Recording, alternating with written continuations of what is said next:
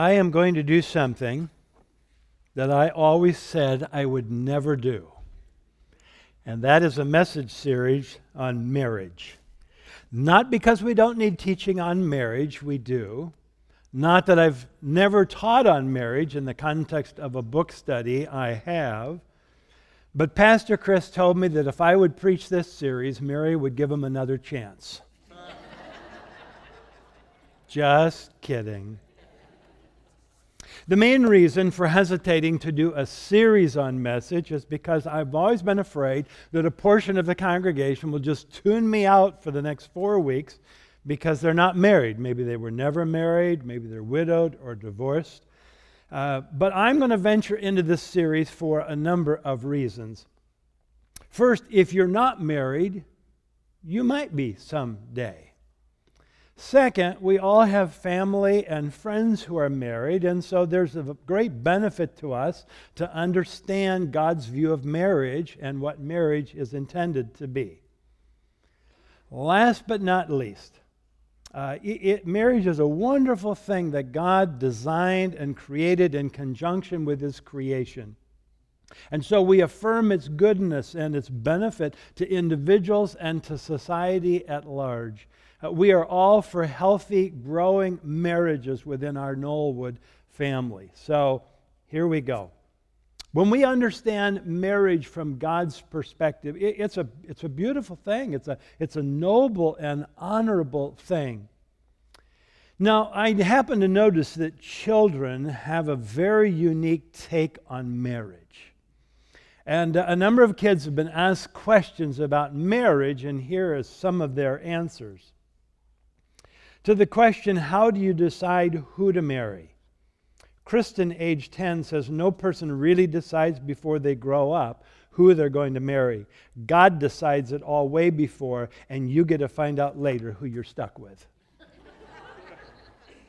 When asked what is the right age to be married at, Freddie, age 6, says no age is good to be married at. You got to be a fool to get married.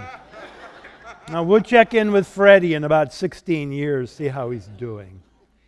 How can a stranger tell if two people are married? Jimmy, age 8, says you might have to guess based on whether they seem to be yelling at the same kids. What do you think your mom and dad have in common? Mary, age 7, says both don't want any more kids. How would the world be different if people didn't get married? Calvin, age 8, says there sure would be a lot of kids to explain, wouldn't there? Well, before we jump into our topic today, let me give you a roadmap of where we're going on these 4 weeks. Message planning team, we sat down together, we planned this out, we brainstormed. What were the topics? Obviously, spending just 4 message times is not going to adequately cover marriage, but what did we want to focus on? And we came up with 4 words, and that's going to guide our discussion and our thoughts in this series. The first is intimacy. The second is teamwork.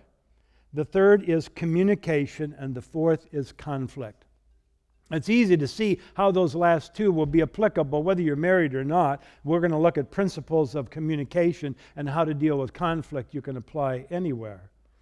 But I have to be honest with you that these first 2 messages are particularly for those who've placed their trust in Christ and who want to follow God's direction and instruction for their lives.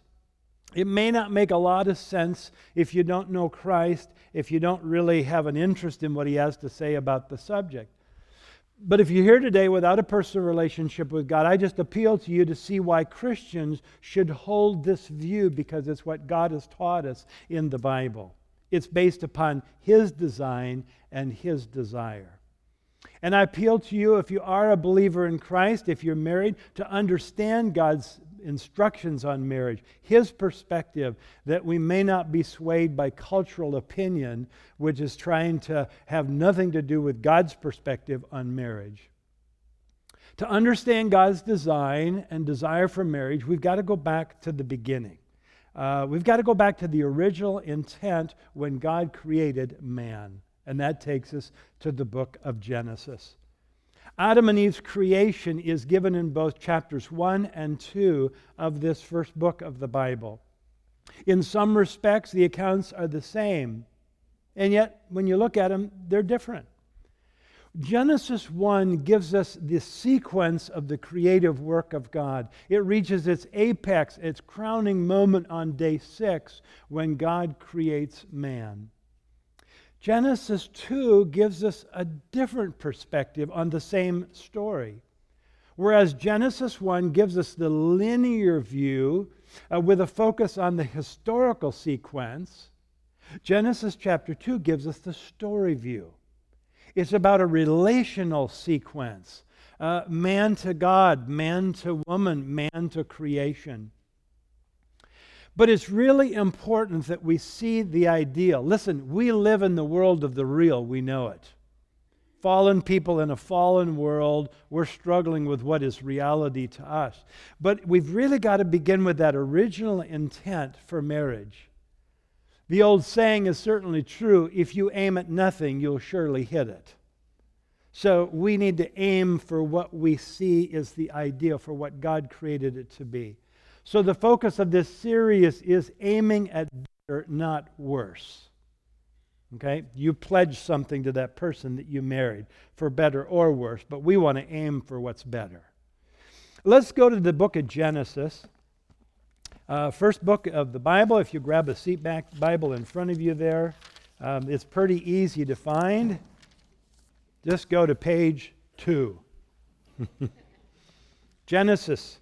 And so we're going to read the story in both chapters, and then we're going to just take a step back and make some observations. I'm going to start reading in chapter 1 at verse 26. Then God said, let us make man. The word is Adam. It means man, and it's a generic term. Let us make man in our image, after our likeness, and let them have dominion over the fish of the sea, and over the birds of the heavens, over the livestock, over all the earth, over every creeping thing that creeps on the earth. So God created man in his own image. In the image of God he created him, male and female he created them. And God blessed them. And God said to them, be fruitful and multiply, and fill the earth and subdue it, and have dominion over the fish of the sea, and over the birds of the heavens, and over every living thing that moves on the earth. Now let's move on to chapter 2. I'll start at verse 7. Then the Lord God formed the man of dust from the ground, and breathed into his nostrils the breath of life, and the man became a living creature. And the Lord God planted a garden in Eden in the east, and there he put the man whom he had formed. And out of the ground the Lord God made to spring up every tree that is pleasant to the sight and good for food. The tree of life was in the midst of the garden, and the tree of the knowledge of good and evil. And now we'll jump down to verse 15. The Lord God took the man and put him in the Garden of Eden to work it and keep it. And the Lord God commanded the man, saying, you may surely eat of every tree of the garden, but of the tree of the knowledge of good and evil you shall not eat, for in the day that you eat of it, you shall surely die. Then the Lord God said, it is not good that the man should be alone. I will make a helper fit for him. Now out of the ground the Lord God had formed every beast of the field and every bird of the heavens, and brought them to the man to see what he would call them. And whatever the man called every living creature, that was its name. I have lots of questions like aardvark, rhinoceros, but it's there. And so the Lord God caused a deep sleep to fall upon the man, and while he slept took one of his ribs and closed up its place with flesh. And the rib that the Lord God had taken from the man he made into a woman and brought her to the man. Several things that we can draw out, I think, of the text. First is that man is created in the image of God. All that God created, the only thing said to be in his likeness, in his image, is man. That's what sets man apart as special. We're living in a day and age where there's a growing, prevailing philosophy that man's no different than a higher level of animal. And yet the Genesis account says no. It's a unique creation. Look at this creation again, chapter 2, verse 7. The Lord God formed the man of dust from the ground, breathed into his nostrils the breath of life, and the man became a living creature. This is a great picture of the intersection of God's transcendence, that is, that he's above and beyond all the created order, and his personalness. The image is that of an infinite, omnipotent creator of all, stooping to gather dust from the ground, to shape it in the form of a man, and then to breathe into it the breath of life so that this man that he's created becomes a living being, a living soul. Derek Kidner notes, breathed is warmly personal, with the face-to-face intimacy of a kiss, and the significance that this was an act of giving as well as making, and self-giving at that. So you look at this marvelous creation and we see three dimensions, if you will, three aspects of this man that's created. First, there's the body. This is what makes him world conscious through the senses, sight, smell, taste, hearing, touch. Adam was conscious of the world around him because of the physical senses. And then there's a soul. This is what makes Adam self-conscious. Three parts make the soul: the intellect, the ability to reason, the emotion, the ability to feel, and the will, the ability to choose. And so Adam becomes a living soul. It's the soul that puts us in touch with ourselves, the world, and then ourselves. And then God does something else. He creates man with a spirit, small s, a human spirit. This is probably of greatest significance to us. God created man with a spiritual dimension, with the capacity to know him, to fellowship with him, to have a relationship with him. When you read the story, you're amazed because Adam was uniquely created. All the plants and the animals were created by the spoken word of God. God spoke them into existence. But in Adam's case, he's fashioned by the hands of God, and then God breathes into him the breath of life. So we understand that Adam's identity was first defined by his relationship with God. And included in this likeness is the moral power of choice. And that's why God sets before Adam and Eve the tree of the knowledge of good and evil. In their creation, God bestowed on them the ability to choose whether or not they would obey their Creator. One implication you can't miss as we're reading this account is that man and woman are created with equality. Both have the stamp of God's image.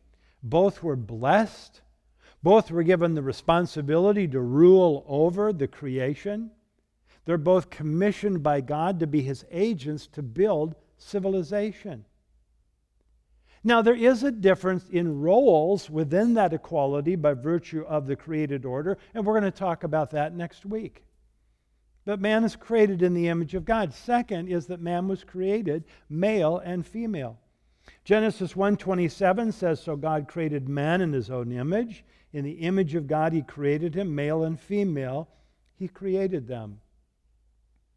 In his book, The Meaning of Marriage, Tim Keller writes, "This means that our maleness or our femaleness is not incidental to our humanness, but constitutes its very essence. God does not make us into a generic humanity that is later differentiated. Rather, from the start, we are male or female. Every cell in our body is stamped as XX or XY." That man was created male and female is significant because it's part of telling us who we are. This maleness and femaleness means that God didn't just make people as persons who happen to have different biological plumbing so that gender doesn't matter. But God's intent was that in this creation of his, Adam and Eve, they would have gender. Genesis 2 then gives us the sequence of God's creation of the male and female. And it's going to tell us something very significant about man, and that is that man was made for human relationships. Go to the text again. Look at chapter 2, verse 18. "The Lord God said, 'It is not good that the man should be alone. I will make a helper fit for him. Now out of the ground the Lord God had formed every beast of the field, every bird of the heavens, brought them to the man to see what he would call them. And whatever the man called every living creature, that was its name. The man gave names to all livestock and to the birds of the heavens, to every beast of the field. But for Adam there was not found a helper fit for him. See, everything up to this point has been done with this exclamation point, and it was good. Now God looks at Adam and says, this is not good. See, God creates Adam with a sense of aloneness, with a need for human relationship. Think about this. In a sense, Adam had everything that was ideal. A personal relationship with God. He lived in a perfect environment that God specifically made for him, a garden. And yet, in spite of all that, there is aloneness. Dr. Larry Crabb makes this point about the importance of relationships in his book, The Marriage Builder, when he writes, "Why is the theme of relationships so prominent in the Word of God? Because only within the context of relationship can the deepest needs of human personality be met." The fact is, God created Adam with the need for human relationship. The question, of course, that might come up is, well, why didn't God just create Eve simultaneously? Why didn't he just do it all right away, right at once? Well, I believe it was to provoke within Adam his sense of need. To create in Adam the reality of his aloneness. And God parades all the animals before him that he should observe them and study them and then name them. But he must have noticed that there were none like him. There were none there with reason. There's none that could love. There was none that had the capacity to know or to be known. No one with the capacity to know and to love God. And Adam is now ready to receive what God has for him. Look in chapter 2, verse 21. The Lord God caused a deep sleep to fall upon the man. And while he slept, took one of his ribs, closed up its place with flesh, and the rib that the Lord God had taken from the man, he made into a woman and brought her to the man.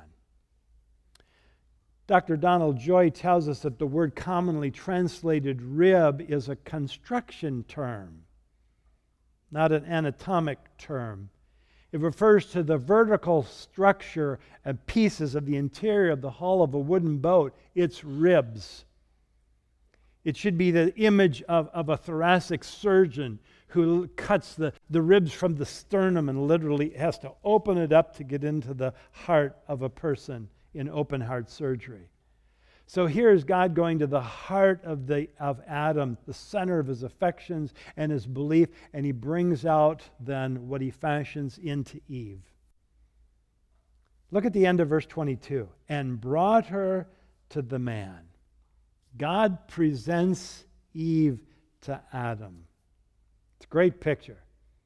He didn't just put Eve out in the garden somewhere hoping that someday Adam would run across her. He demonstrates that he will be the provider for Adam. That he as Adam's creator knew and indeed created Adam with this need. And that he would be the one who would meet Adam's need. So that together man and woman would be complete. God presents Eve to Adam. Look at his response in verse 23. Then the man said, "This is bones of my bones, flesh of my flesh. She shall be called woman because she's been taken out of man." Whenever Pastor Chris, because I've been there, when he or I do wedding ceremonies, we will often read this passage and we'll talk about that when God brings Eve to Adam, his first response was, "Whoa, man!" And that's how she got her name.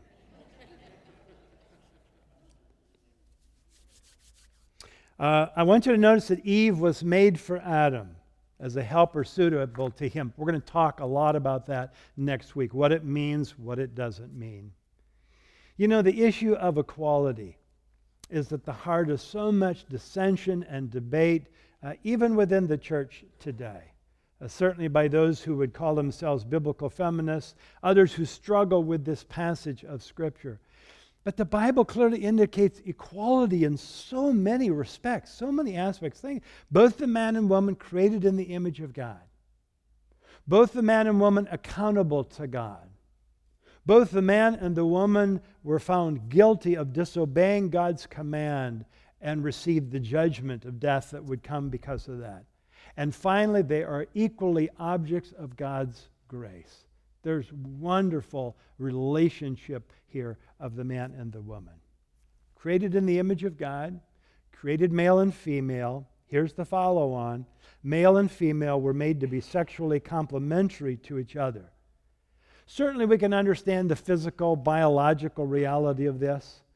Implied in this command that the man and the woman were to be fruitful and multiply and to fill the earth is sexual relations. Sex was God's idea. Some people in society are really shocked that that might be the case. God somehow doesn't blush about sex. He made it. He made it good. And after he created man and reflected on everything that he had created, it says that it was very good. Another thing we should note is that this complementariness is set in the context of marriage. Neither gender in itself had the completeness necessary to fulfill the responsibilities that God had given to Adam and Eve. And so we read at the end of Genesis chapter 2, "Therefore a man shall leave his father and his mother and hold fast to his wife, and they shall become one flesh." Now, this verse is obviously not the words of Adam. These are the words of Moses, the author of Genesis. Under the inspiration of the Holy Spirit, he pens these words. And in them, marriage is exhibited as the greatest and the deepest spiritual and physical unity of a man and a woman. And it held up before Israel monogamy as the form of marriage ordained by God. One man plus one woman equals one flesh, the uniting of male and female to form one. Jesus affirmed this truth in a discussion about divorce with religious leaders. Notice what he said, recorded in Matthew 19. "Have you not read that he who created them from the beginning made them male and female? And said, therefore, a man shall leave his father and his mother and hold fast to his wife, and the two shall become one flesh. So they are no longer two, but one flesh. What therefore God has joined together, let not man separate it." And what we have in the Genesis statement and in Jesus' restatement of it is a model pattern that this sets for a biblical marriage. First, there's leave. There's a separating from one's identity with parents to unite with another, thereby forming a new union, a new demonstration of unity, the beginning of the process all over again. I don't know if you noticed when that verse is read, but it's interesting to me that the instruction to leave is given to the man. Therefore, a man shall leave his father and mother and hold fast to his wife. Many marriages flounder when the man refuses to leave. Mummy's boys and daddy's boys have problems if they don't differentiate and separate going into marriage, becoming a new unit. Here's the second thing, cleave. It reads hold fast in the English Standard Version, but it's the idea of gluing, of bonding together. You know, you take two elements from super glue, you bond them together. That's what's being described here. The result is one flesh. The union that bonds them as one, a bonding where sexual pleasure is enjoyed and experienced with full adult responsibility for the purpose of intimacy. And God creates a responsible, commitment-based, long life bonding to occur at this ultimate stage of intimate relationship. That's why God says sex is for marriage only. Now, there's a profound statement at the end of chapter 2. Look at verse 25. "And the man and his wife were both naked and were not ashamed." And we see the nature of this relationship with these ingredients. There's physical transparency, there's emotional transparency, there's psychological transparency. In a word, intimacy, a uniting of body, soul, and spirit. When we see this in Adam and Eve, there's this tremendous freedom and security in their relationship. There's nothing hidden. There's nothing masked in relationship, communication, or intimacy. There are no walls. It's completely unthreatening. Total acceptance of each other. Dr. David McKenna writes that the relational credentials we must have if we're to be effective are a sense of identity, of security, and a sense of self-worth. These three essential ingredients were all experienced in full measure in Adam's relationship with God and with Eve. Now, let me say this. For those of you that are single today, for whatever reason, never married, divorced, widowed, whatever it might be, God has also created you with significant needs for relationship. And apart from intimacy, sexual intimacy, you must find those needs met by others, or you will move gradually and continually toward isolation. You need others to help meet those needs. Every one of us longs for that sense of identity and security and self-worth that must come from human relationships. But beware of the big lie out there. There are no strings attached to sex. It's just a physical act. Sex outside of marriage doesn't hurt anybody. Besides, you're not accountable to anybody but yourself anyway for your behavior. So go ahead, and if it feels good, do it. It's so natural. But listen, I can assure you there is a price to pay when you seek to meet legitimate needs in illegitimate ways. There are consequences of body, soul, and spirit. God sets in place these restrictions, to be honest, not as much as protections, not as much as prohibitions as protections. Because if God created life this way, then He knows how it best works. And though no more wrong or bad than any other sin, sexual sin carries so much more baggage with it. There are so many more consequences, physically and emotionally and psychologically and even spiritually. That's why the Apostle Paul wrote these words to a sex-saturated culture in the city of Corinth. Flee from sexual immorality. Every other sin a person commits is outside the body, but the sexually immoral person sins against his own body. And since he's writing to Christians who would understand his rationale for this, he goes on to add this, or do you not know that your body is a temple of the Holy Spirit within you, whom you have from God? You are not your own, you were bought with a price, so glorify God in your body. This is God's design. This is His desire for human sexuality. Male and female in sexual union becoming one flesh. Now the meaning of that is not just physical. The term flesh here in the biblical text of it represents the whole. In other words, marriage is a union between two people so profound that they virtually become a new single person. So there's a connection physically. There's a connection personally, socially, spiritually, even economically and legally. The spiritual connection is amazing. In Ephesians 5, where we'll be next week, the Apostle Paul quotes Genesis 2:24 and says that this is a profound mystery, and it reflects the mystery of the union of Christ and the church. The joining together sexually of husband and wife is a picture of the church as the bride and Jesus as the bridegroom. So you see the depth of the significance and the meaning of this. So let's step back. From the Genesis account, we begin to understand what God's design and intent for marriage is. First of all, marriage is between a man and a woman created with sexual complementarity. Then we see that marriage establishes a new family unit, one that now replaces as primary any other family relationship. Marriage involves a joining together in a committed lifelong relationship. Now, unfortunately, marriage today is seen by many, even Christians, as a temporary, well, as long as it works out arrangement. As long as I get what I want. As long as I find my spouse attractive. As long as my needs are met. As long as I don't meet someone more attractive, more exciting. And you can just continue on. In the Old Testament book of Malachi, God declares to his people that he hates divorce. Should our response, if we believe the Word, if we believe God, should our response be any different? Now, I know that divorce is rampant in our culture today, even within the church. It's affected many of you here today in one way or the other. But if we're to be faithful to God's Word, we must mourn over those broken relationships. And we must seek to do all that we can to promote and to support faithfulness in marriage. Listen, life is not easy. Marriage isn't easy.